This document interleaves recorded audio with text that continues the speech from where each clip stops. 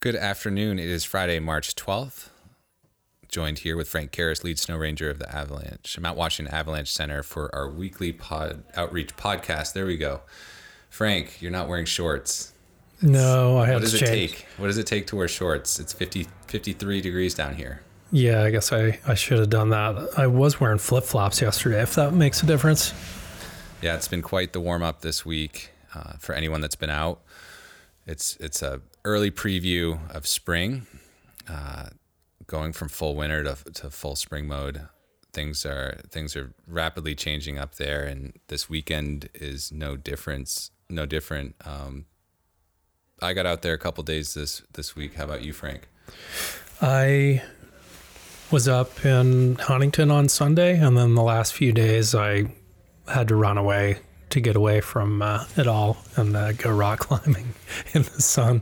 I drove about 6 hours south to enjoy some pretty fine rock climbing weather. First rock climbing days of the season down in the Gunks, I was told, and we nailed our window for that. But kept pretty close track. The guys got out a lot and kept an eye on things and reported back, and had some sloughing going on as things warmed up. You know, it's really tricky as for conditions for quality skiing as well as avalanche conditions when you get that first warm up of the season. A lot of ranges with softer snow go through, what's a full like shed cycle where they're just shedding these layers built up on weak layers. And we get a little bit of that, but our snow's firmer, so it does tend to hold up a little better under those first spells of warm weather where it largely settles the snowpack down. We got 6 inches of settlement at Hermit Lake in the last 3 days, I believe. So that's pretty significant. A little bit of melting, but mostly just, settling down. Yeah, that's substantial. You posted a video, when was that, this weekend? Yeah. What was your video showing the ice crust up high on the ridgeline? Yeah, that was on, we took that Sunday afternoon.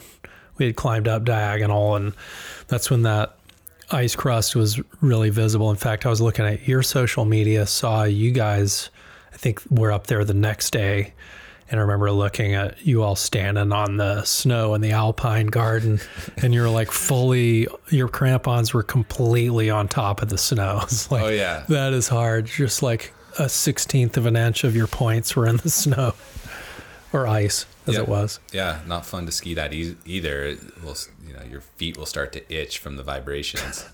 You're terrified about chattering out of your skis. Yeah.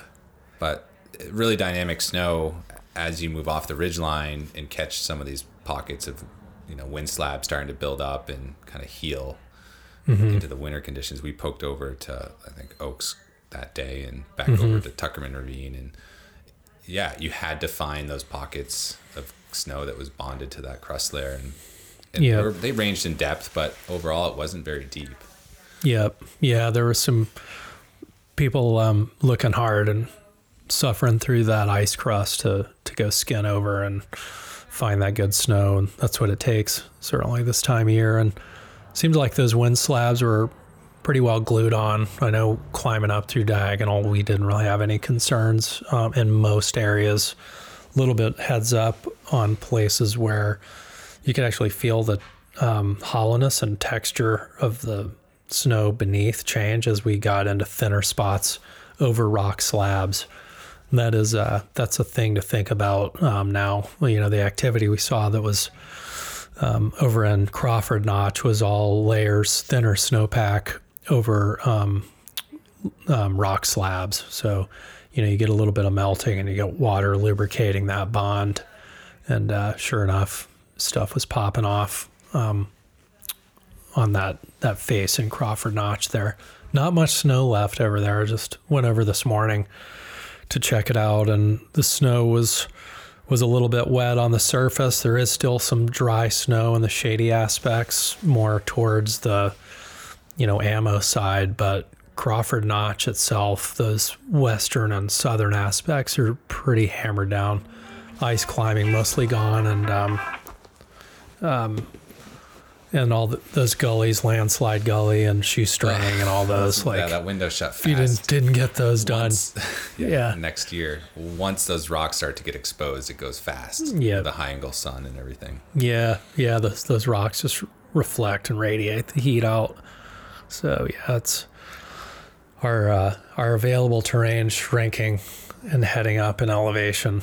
Mm-hmm. But the good news is you look around some of the ravines and they're in fine shape. They're loaded. Plenty of snow in there. Yeah, plenty of snow, and it's really only it's March 20th. You know, we get some big storms in April. I want to say maybe April is one of the bigger snow months, maybe the second biggest. Or it was definitely a net gain last year. Yeah, for sure, some big storms then. So then you're looking at this weekend, and it's like go in for this thaw cycle. We're gonna things are gonna lock up pretty well. Temps are dropping tonight, and then not really warming up much this weekend. In fact, getting colder heading into next week. And at this point, where for things to be like safely skiable again, we need more snow. Or we need things to warm up. So, what do you think's going to happen first? I think we might get a little bit of snow this weekend. I think we were talking about that a little earlier. There's a discrepancy in some of the forecast models showing a larger amount of snow for Saturday night. OBS is sticking with trace to 1 at this point. We'll see another avalanche or see their forecast cycle this evening to confirm that as we get closer. But yeah, some sort of precipitation coming Saturday. Really not anything to get your skis out for. It sounds like it would be just a little bit of dust on crust down lower, and certainly, with the ice crust, it's going to refreeze and form tonight. I would think it's going to be pretty grim in the Alpine after that little bit of snow on Sunday, particularly with the temperatures dropping again and winds hitting 80 to 100 again for a period. That's going to tend to scour it down, or either scour it out completely or create those really pencil hard wind slabs. Yep,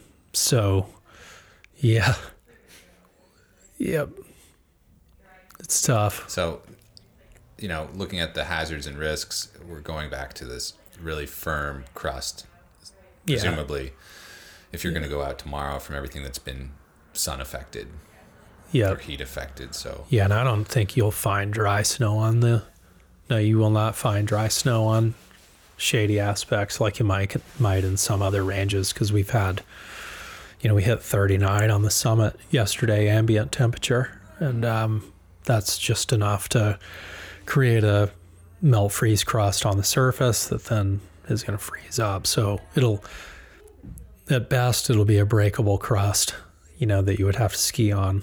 You might be able to stay on the surface, but it's not. Your best bet's going to be to try to follow the sun at lower elevations this weekend, which may be a ski resort that allows skinning, or some lower elevation glade that still has snow. I can't see it warming enough. Tomorrow, I think the high temperature on the summit's going to be 6 degrees, which in Hermit Lake elevations or ravine elevations can translate to maybe 15 degrees, if that. And with the wind we're going to have, it'll be enough to keep softening from occurring. Mm-hmm. The same down here in the valleys. We're going to be in like that kind of 30-degree range. Yeah. So nothing. It takes a little more for things to warm up than that. So, I mean, there's lots of opportunity to do other things. Like you said, you get on the groomers, things that break up the crust and make them better. It's almost like we saw with the Sherby and the Gulf of Side ski trail get skied up enough during the crust, after the crust event, that it got significantly better. Yeah. It wasn't perfect, but. Yeah, it is interesting how skier grooming, natural skier grooming is happening. Well, I mean, that's about it. I mean, I guess we'll have to talk more and look into next week. Ooh, heading into Inferno on Saturday. Yep, Inferno's those will be interesting coming up. Conditions. Again, going into prediction of where can people ski, where can they set the course for that event. Yep. Yeah, we'll have to. Our only chance is to poke into Hillman's, and conditions would have to change. Yes. Yep. We'll need some warming. It's getting a little warmer on the summit. Thursday, they're calling for 24, 25 on Wednesday. That's pushing above freezing at the ravine elevation. So it's conceivable. I know the main goal is to be able to ski to the parking lot. Nobody wants to run an inferno, have to walk down, put your skis on your back and walk down.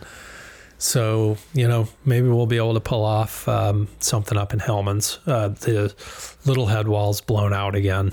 It barely froze over this winter, and it's back to a waterfall. So, now, just out of curiosity, I didn't look on the Friends of Tuckerman Ravine site. Are they requiring full Abbey kits? Yeah. So beacon, shovel, probe. Huh? Yeah, beacons at least. Actually, that's a good question about the shovel and probe. They really do all go together in my mind. But for racers, check that detail. Curious because we're just renting out some stuff, and I know there's usually a beacon check. As a requirement for the skiers or anyone in avalanche terrain. Yeah, that makes us feel better. I suppose you could argue that shovel and probe aren't necessary for racers because there's enough other people around with shovels and probes. But I guess if you're a diehard traditionalist, you probably carry your own tablespoon and mini probe or something at Plastic least. Sandbox shovel. Exactly. And the carbon mini probe. At least to help assuage your guilt if something happened that you couldn't help. Yeah, well, the conditions will certainly change again this week. I'm hoping, I'd hope for more snow. I'm not ready to go into full spring mode. That was nice to put on some sunscreen. Mm-hmm. So looking into this week, Thursday night, that's March 18th at 7 o'clock, there's a women's backcountry panel happening. Yep. There'll be a Zoom link to that. Yep. And then a week from that night, we have Jake, our Friends of Tuckerman Ravine president, talking.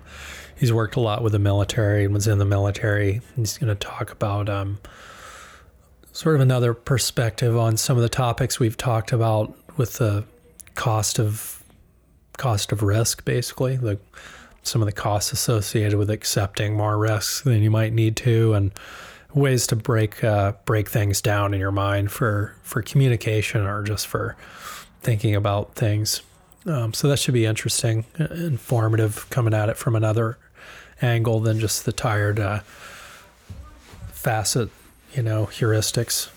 So that should be good as well. And that's probably going to wrap up. We may have another avalanche awareness talk. I'd like to try to do something about spring skiing in talks in these other places.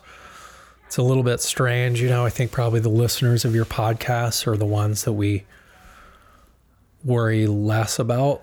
I'm guessing almost everybody listening to this is going into the terrain with some kind of sense about how to manage themselves and their group and in avalanche terrain.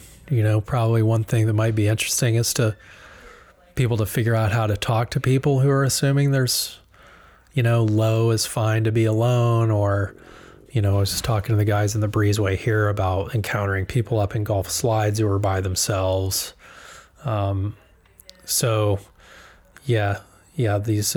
These folks that are getting more educated and carrying beacons, probes, and shovels now are now confronted with, all right, well, what if I trigger something on this person hiking up below me who is carrying a JanSport book bag, which I know does not have a shovel and probe, much less a beacon anywhere near it. So these are tough topics. It's a community, and this community here has had a long history of, spring skiing, rightfully in isothermal terrain with our snowpacks, and not having a lot of concern about avalanches.